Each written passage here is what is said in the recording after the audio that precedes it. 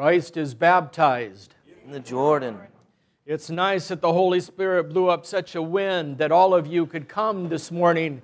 Even my godson was blown all the way over from Asia, is here to see his papas and be with him on this great feast. When I was a young boy in Moses Lake, Washington, and I remember also in the little town just south of there, Othello, Washington, where I was born, on 4th of July, we would go to the park to watch the great fireworks display. And we would get there early because we all wanted a good seat, as if you can't find a good spot. And at dusk would came. And finally, you would hear two boom, boom, and then boom, boom. Two big explosions with no glitter, no color, just two sounds, boom, boom. Those two sounds were merely the announcement that the firework display was about to begin.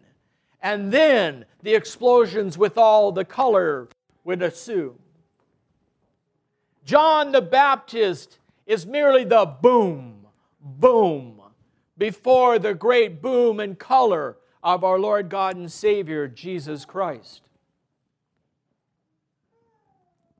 When he began his ministry, Malachi, 400 years earlier, was the last prophet. So for 400 years it was silence. And then boom, boom.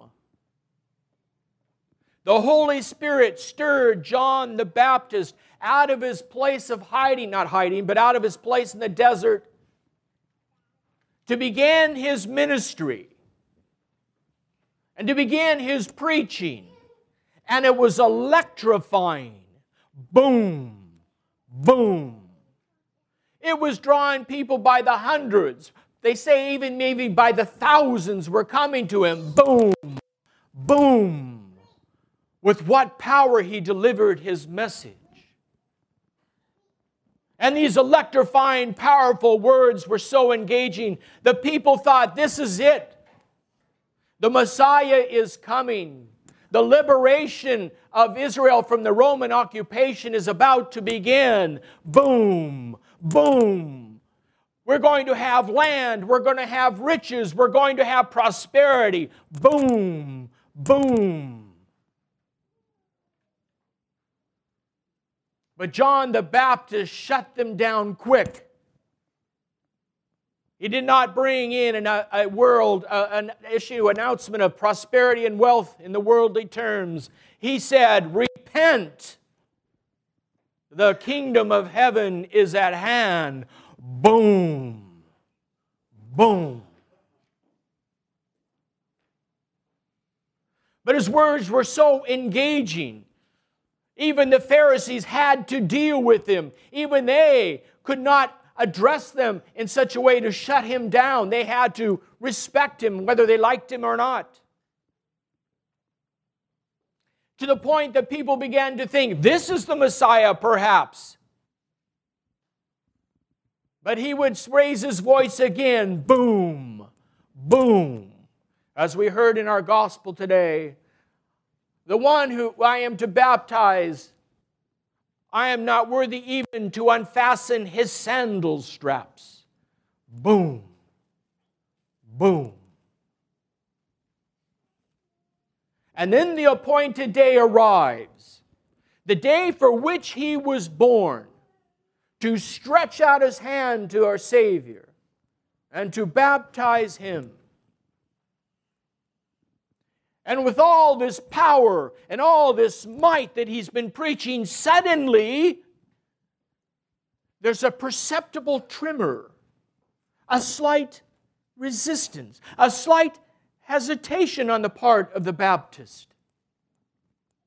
If during the summer you've been in a lake and it's just deathly, just like glass, or in a swimming pool, or even been in the kitchen sink, if you ever put your hands down onto the water, just as it starts to touch, where the water almost seems to jump up and connect to your fingers, if you hold it there and then slowly, ever so slowly, press onto the water. You can feel the tension, the resistance of the water before you break through. That's how perceptible this resistance is, what we hear from the Baptist. Because the Baptist will say, I am to baptize you with water, he says to Jesus, but you should be baptizing me. Why the tension? Why the resistance when he went to stretch out his hand? Well, if you'll remember, and if you don't, we will remember in a few months, the last time that man stretched out his hands, he touched death. The last time he stretched out his hands thinking he knew what was right, he touched the fruit of death and brought about the corruption and the fall of man. No wonder at the very core of the Baptist there was this hesitation, because he went to reach for man and he found God. But instead of a serpent speaking, the very word of God made flesh spoke. Do this, that all righteousness may be fulfilled. Do this, for this is God's command. Whereas in the garden it was do not, but here it is do this. Even the Jordan River, we read in the Psalm, says the Jordan River, why, O Jordan River, did you turn back on its course? Because it thought it was approaching man and found God.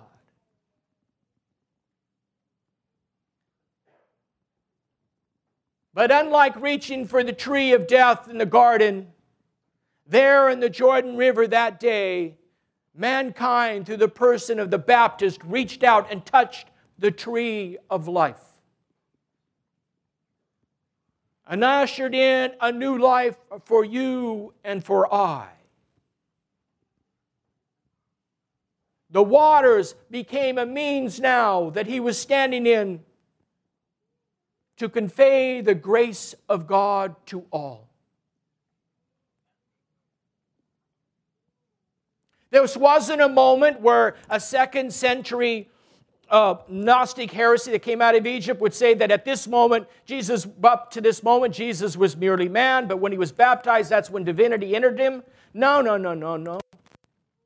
He was always that way before he even went into the water. And because he was that way before he went into the water, even the waters themselves became sanctified and became a means for conveying his grace and his new life. And because of this, all creation, the entire cosmos is regenerated, recreated anew.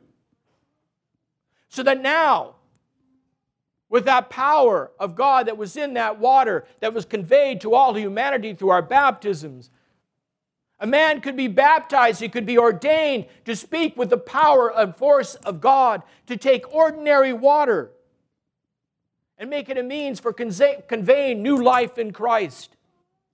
For taking oil of the olive tree and making it a means to bring about the descent of the Holy Spirit, to bring about the means of healing and the forgiveness of sins, to take ordinary bread and wine and change it into the body and blood of Christ. This is the power that was given to humanity in that water. Instead of the fruit of death, we gained the fruit of life. Boom. Boom. This is what we're celebrating this day. The recreation of all humanity. The ending of the old law as the axe is laid bare to it, and a new life in grace takes over. A life in God. Now, as I said at Christmas, the serpent unwittingly prophesies what God had planned for man. When he says, oh, you will not die, he said, in the garden you will be like God. And God used that against him. Because now we become like gods, Jesus says. And as St. Athanasius would say, God became man that man might become God. Not by nature, but by grace. By participation in the life, death, and resurrection of Christ that we receive through our own baptism in dunking into the water of death and life. What a magnificent feast we are celebrating this day. And the one who ushered it in for us had no spectacular colors, no beautiful designs or displays in the sky. He was merely the sound that announced the coming of the one who would change our lives forever. As we prepare to bless the water in the baptismal font, the Jordan water, I ask you to listen carefully to the prayers. Listen to the immediacy of the prayer. Today, today, today. This is a new life that you and I are participating in. We are not just celebrating some historical event. No way. We are there in the Jordan at that time with the Baptist and with all those around who witnessed it. And through this liturgical celebration, we too will see the Spirit in the form of a dove descend upon our Lord. As He descends upon the water, the moment the priest breathes on it, the moment the candles are put out and in the form of a cross in it, the moment the priest's hands are put in the water in the form of a cross, the moment the cross itself is dunked into the water and makes the sign of the cross, all that stirs the water as a sign of the life of the Holy Spirit that is in it and passed on to all of us. Theophany is a feast of light and a revelation of the Trinity. This is my beloved Son, on whom my favor rests. The moment the Baptist touched the head, all humanity was cringing. What is going to happen? Because the last time the touch took place, a voice in the garden says, "Where are you? What have you done?" But today ushers in a new life. No reprimand this time. This time we are given free access to God through our Savior Jesus Christ. This is my beloved Son, on whom my favor rests. He who sees Him sees me.